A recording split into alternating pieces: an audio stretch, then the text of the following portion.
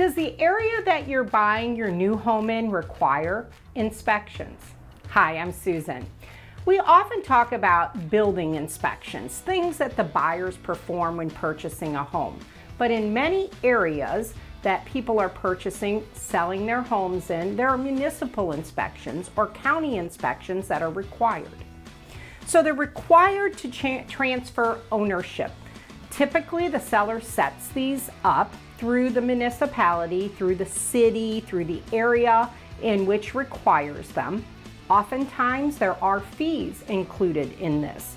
And this inspection's different than your building inspection.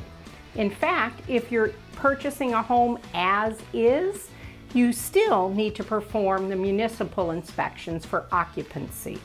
So the municipal inspections, driven by what the city guidelines are, they will hire inspectors that they have on their staff that have knowledge of building codes, all of the different features that are required within that area to be checked.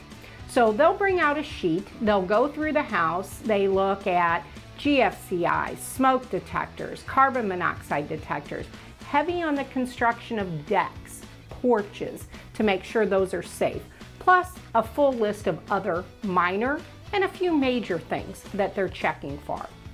They give you time to create a plan of repair, and then they'll come back and do a re-inspection and give you a clear to close within their city. So these are different. Remember, there are inspections that are optional when a buyer's buying a home, but in some areas they are required. If you have any questions, always you can reach out to us direct or take a look at the city in which you live in to see how it's governed by municipal inspections.